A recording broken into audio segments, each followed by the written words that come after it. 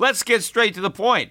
You want to grow your portfolio to deal with the rising cost of inflation, to pay off your debt or your mortgage, pretty much anything standing in the way of you and financial freedom, right? Well, with Yahoo Finance, you can get access to the news, data, and tools that you need in order to help you reach that financial freedom. And when it comes to your financial future, you think you've done it all. You've saved, you've researched, you've invested all that you can. And now you need to take those investments to the next level by using what every financial great uses. Yahoo Finance. For more than 25 years, Yahoo Finance has been the brand behind every great investor. They're the #1 finance destination, producing a holistic look at the financial news cycle, including breaking news, original perspectives, analyst ratings, independent research, customizable charts, and so much more. For comprehensive financial news and analysis, visit the brand behind every great investor, yahoofinance.com, the #1 financial destination. That's yahoofinance.com.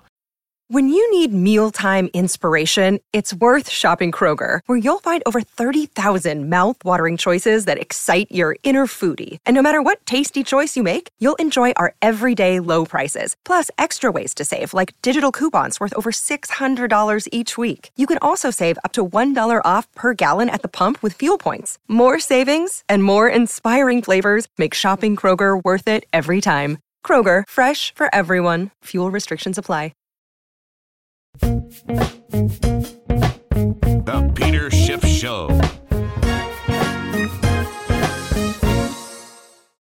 Hi, everybody. This is Peter Schiff. It is Friday, October 2nd, 2015. It is the first Friday of the month, and that means that earlier this morning we got the September non-farm payroll number.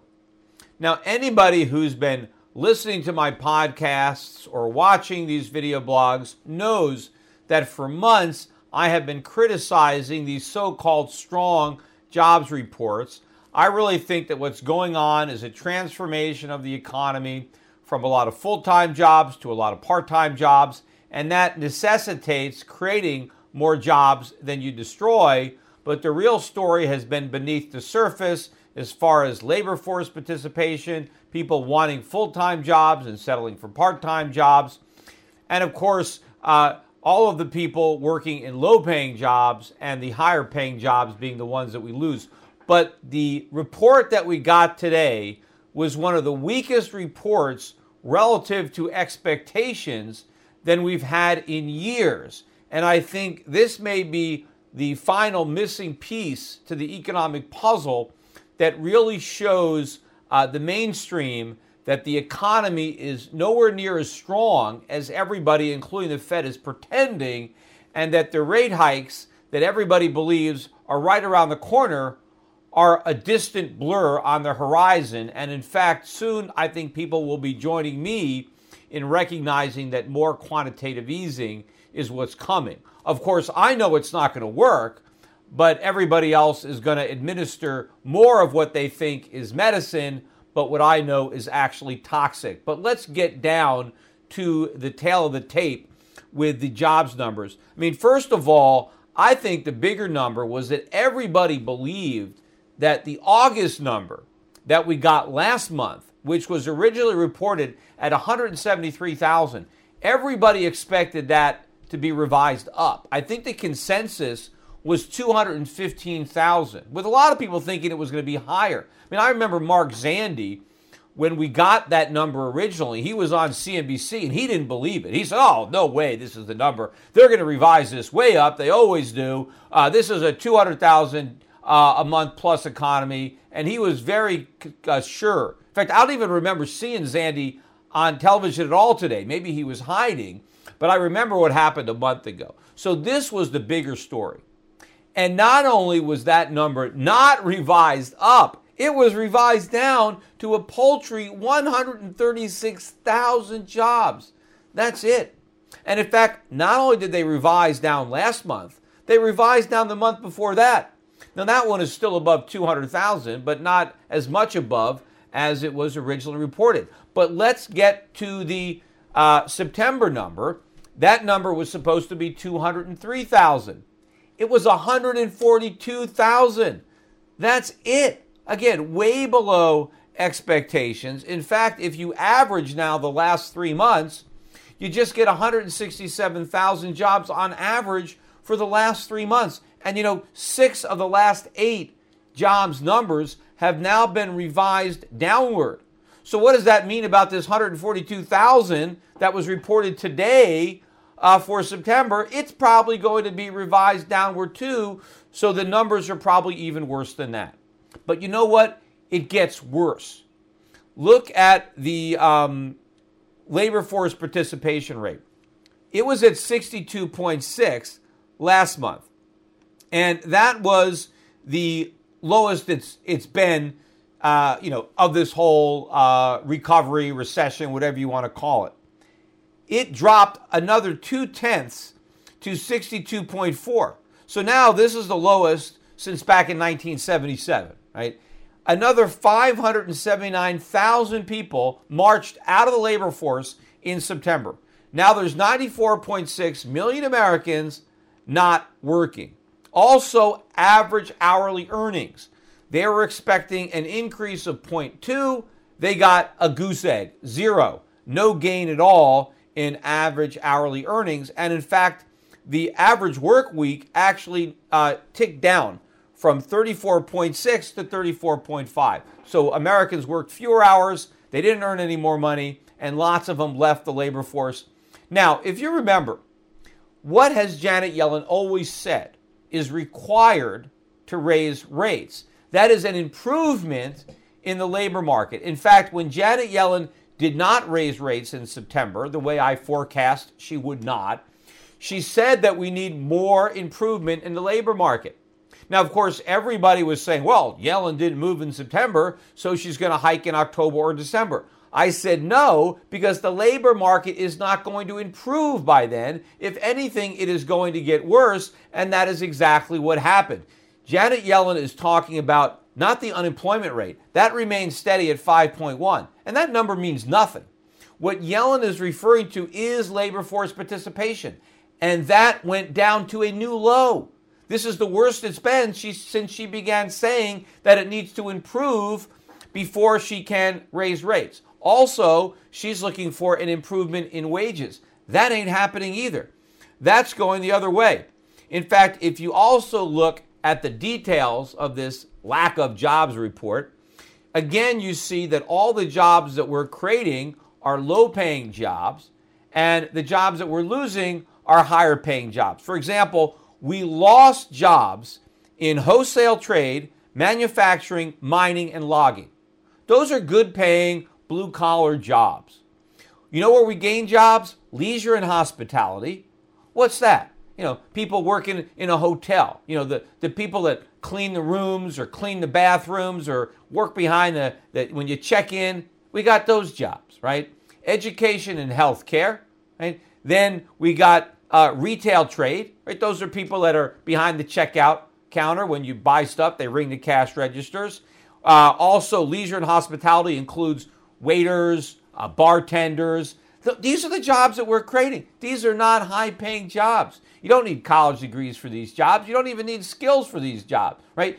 And this is all we got. And a lot of these jobs are part-time.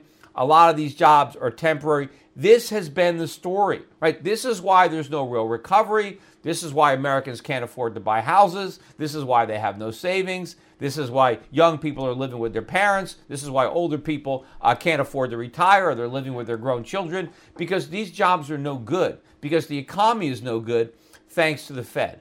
But unfortunately, the Federal Reserve is not going to learn its lesson. It's just going to repeat its mistake. And I think this weak jobs number, again, is another excuse for the Fed not to raise rates. In fact, what's bothering me is to see all these people on television giving the Fed credit. They're saying, oh, Janet Yellen must be saying, I told you so now. You see, she was smart not to raise rates in September. She wasn't smart. She was never going to raise rates at all. If she was so smart, why is she saying, or why did she say that she's confident that rates will go up by the end of the year? Obviously, they're not. And again, she always prefaced her comments. She never said rates are going to go up. She said if the economy continues to improve the way we expect, then rates will probably go up. But of course, it's not improving the way she expects, so she's not so smart. The economy is getting worse. The Fed expected it to get better. But also remember, I've always said that one of the reasons the Fed doesn't want to risk raising interest rates is because it doesn't want to look foolish. It wants to look smart to foolish people, right? Hey, the Fed looks smart. They didn't raise rates, right? If they actually raise rates and then the economy is in recession and they have to lower rates back to zero, they look foolish. If they keep them at zero the whole time and then we go back into recession, everyone's going to say how smart they are. That's how dumb those people are. They don't realize that the Fed has created a economic quicksand that we can never get out of. They're not smart, they're fools, but they may be smart enough to do one thing, and that's not to raise interest rates. And I guess they're also smart enough not to admit that, so they have to keep pretending. And you know, we got more economic data today. We got factory orders, which were down 1.7%. That was worse than I think the 1.3% that they had been expecting. But also, they revised down last month's to a lower number than it was originally reported. This is the 10th month in a row that factory orders have been down year over year. Now, that only happens in a recession. In fact, this is a record. I don't know if they're going to add it to the Guinness Book, but this is the most months in a row where factory orders have been down year over year when the U.S. economy was not in a recession. Now, maybe it isn't a record because maybe we are in a recession. You know, we don't have the Q3 GDP numbers yet, but the Atlanta GDP Now estimate for Q3 yesterday was reduced to just 0.9. Now, the day before that, they were at 1.8. Now they're at 0.9. The consensus on Wall Street and at the Fed is still 2.5 for the quarter.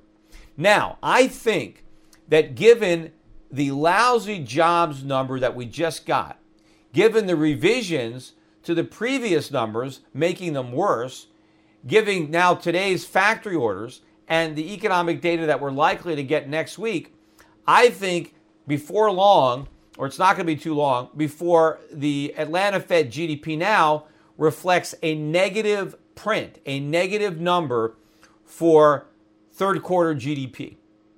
Now, if we get a negative number for third quarter GDP, I bet we get another negative number that's even bigger for the fourth quarter. Because if you look at the trend over the last 6 years or so, the fourth quarter is always weaker than the third.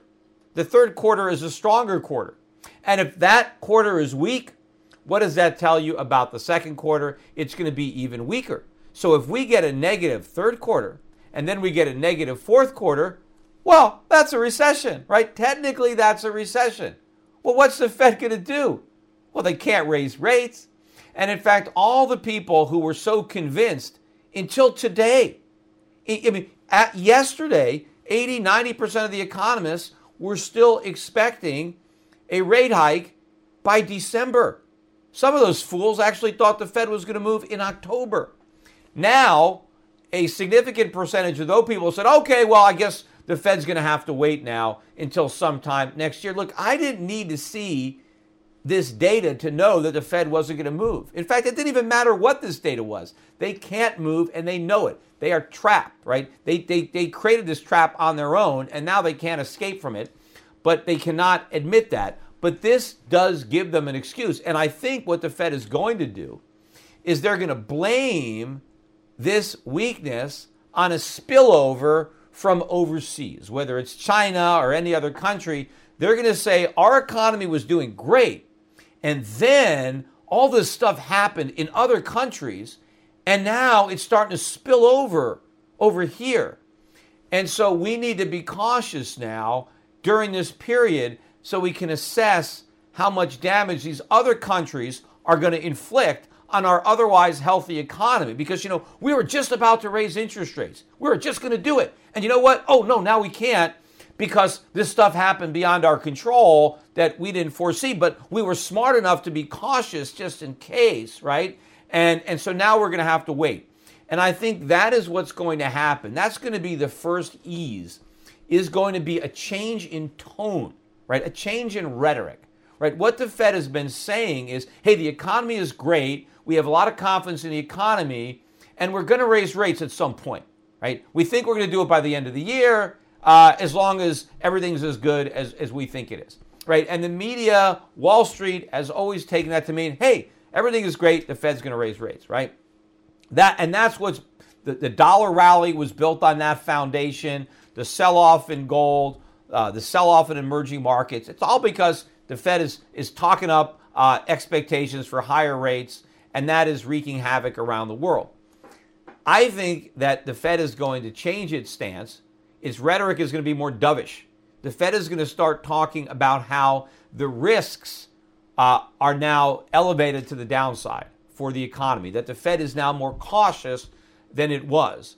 And therefore, its outlook on rates is less certain, that it maybe will be patient, or there might be some kind of considerable period of time before the next rate hike. So that now people are not expecting rate hikes by the end of this year, but maybe sometime in 2015. Although who knows, it's an election year, and I think a lot of people then, once we get into 2016 rather, people might start pushing their expected liftoff date to 2017. That, I think, is going to be the first step. But I think the second step is going to be for the Fed to have to acknowledge that the economy is way weaker, and that might be after we're in a recession.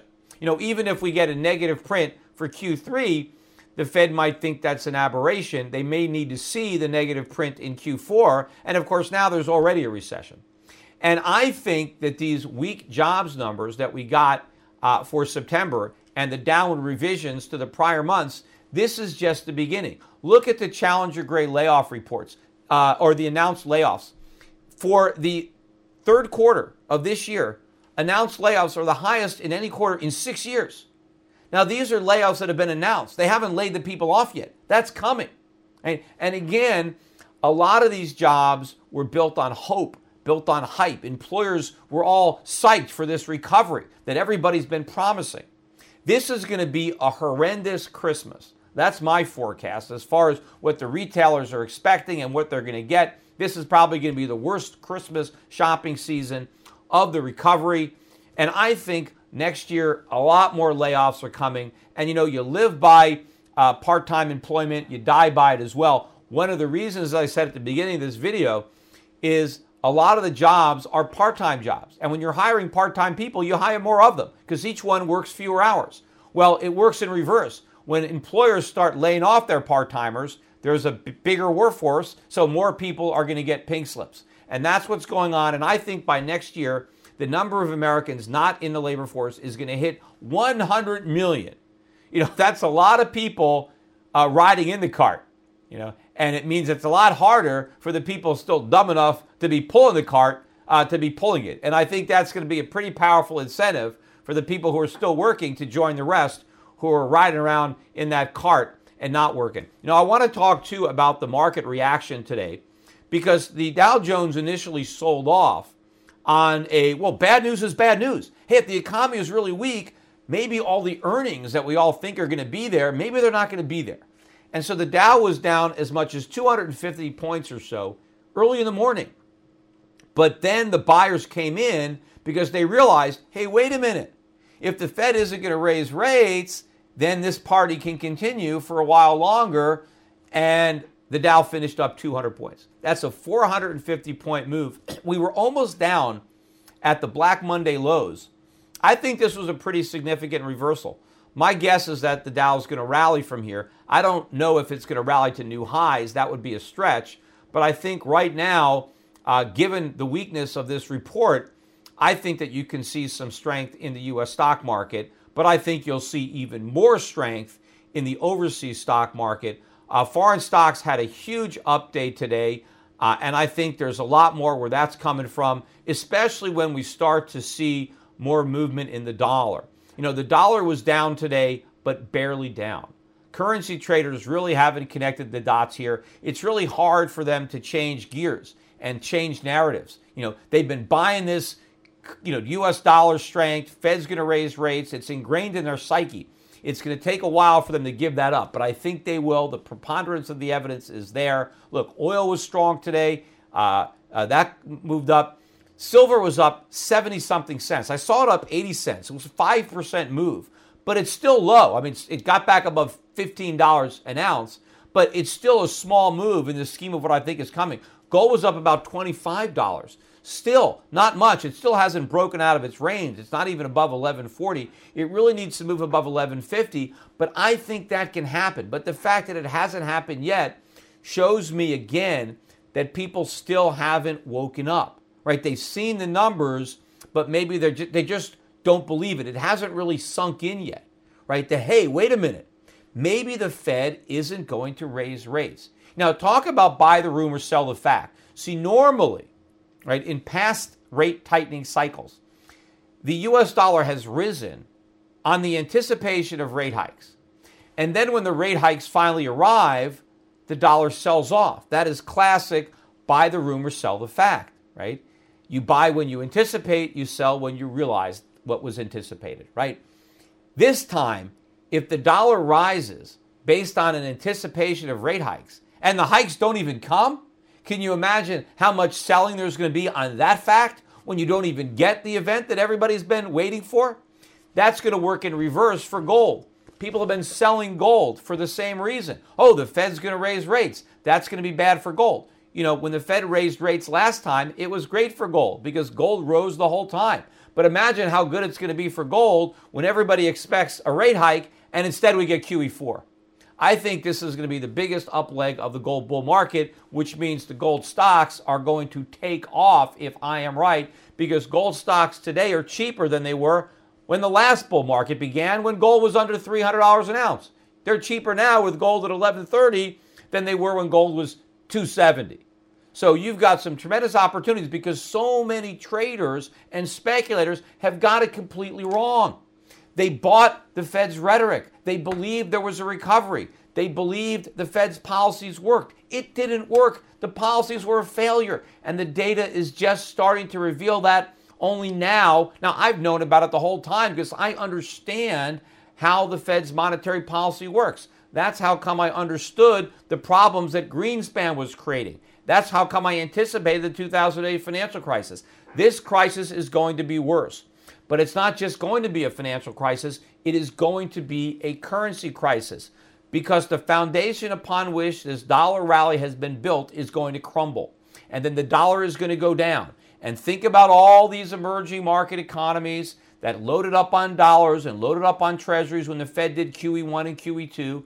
They fought this ridiculous currency war. They didn't want their currencies to rise, so they intervened. They bought dollars, they bought treasuries. Now they have trillions. In the last year, their currencies have been hammered because everybody believes the rate hikes. Everybody believes the U.S. economy is so strong. When they figure out that it's weak, that there are no rate hikes, there's QE, the dollar's going to tank again. But this time, it's not going to have any friends to bail it out. This time, there's not going to be a currency World War II. The emerging market economies are going to let the dollar tank because the dollar strengthening is what's been pressuring their economies. When they let it fall, that's going to relieve that pressure. It's also going to allow commodity prices to rise, which is going to benefit these economies. And one of the things that has got people nervous about the emerging markets is their dollar debt. Hey, how are they going to pay off this debt? With the dollar going higher, interest rates going up, this is going to be a drag on their economy. But when the dollar tanks and interest rates don't go up, this debt becomes easier to service. And this is going to be a massive reassessment of asset values, of exchange rates, because everybody is going to come to the same conclusion at once. Right? That they were wrong. And now they have to revalue everything based on a whole new set of assumptions that they weren't making. And I think it's going to be very abrupt and very quick. And people are going to be very surprised at how rapidly the situation that we've been experiencing for the last year or last several years is going to reverse. Because so many people have to move from one side of the boat to the other in a hurry when they realize how wrong they've been about everything. No, I almost forgot. I wanted to talk about all of these regional Fed surveys on manufacturing that have been coming out over the last several weeks. Coming out horrible. I mean, really bad numbers, right? Much worse than expectations, and really the type of numbers that you only see in a recession. And, you know, I was wondering why nobody was covering them. I mean, there was no real mainstream coverage of all this bad news. I mean, if you're wondering why I keep posting articles from Zero Hedge on my Facebook page, It's not because I just discovered Zero Hedge. I've known about that website for a while. It's just they're the only website that's actually covering these stories. I mean, everybody is just ignoring it. So I had my brother, who does some PR for me, started making some calls. And he got a hold of a reporter who would normally be writing about these surveys. And my brother said, why aren't you covering this? And listen to the answer. The answer was, well, we used to cover these, but we don't do it anymore because, we realize it's not really important because manufacturing is such a small part of our economy that it really doesn't matter. And so we don't really care. And so we're not going to report it. Now, I mean, this bothers me on so many different levels. I mean, first of all, if the numbers were good, you better believe they'd be reporting it. So it's merely because they're bad. But think about what this reporter was saying, that A, manufacturing is not important. How can that not be important? That is the most important part of an economy. I mean, we want to consume, right? The goal of an economy is to create consumer goods. We all want manufactured goods. How are we going to get those goods if we don't manufacture them? How could you say that it's not important? It is vital. Then to say that, oh, well, it's such a small part of the economy. That's the second part of the problem. They're right. It is a small part of the economy, and that is the problem because it can't be a small part of the economy. It needs to be a big part of the economy. Well, you know when it's going to become a big part of the economy? When the economy collapses. That's what's going to happen. And then it's going to be a larger part of the economy because the economy itself is going to implode because you can't have an economy without real manufacturing. Now, how have we been able to pull off that trick over the years? It's because we've conned everybody into accepting our paper money. See, that's how we get manufactured goods. We exchange the paper we print for the goods that everybody else manufactures. And this is a bad deal for everybody else. It's a great deal for us as long as we can get away with it. But I don't think we're going to be able to get away with it for much longer. If I'm right and the Fed doesn't raise rates and launches QE4 and the dollar tanks so we get a dollar crisis, that's it. Our days of riding on the global gravy train are over. And the fact that we don't manufacture is going to be a big deal. Because if we don't manufacture, we're not going to be able to consume the things that are manufactured in other countries because they're not going to want to sell it to us for our dollars.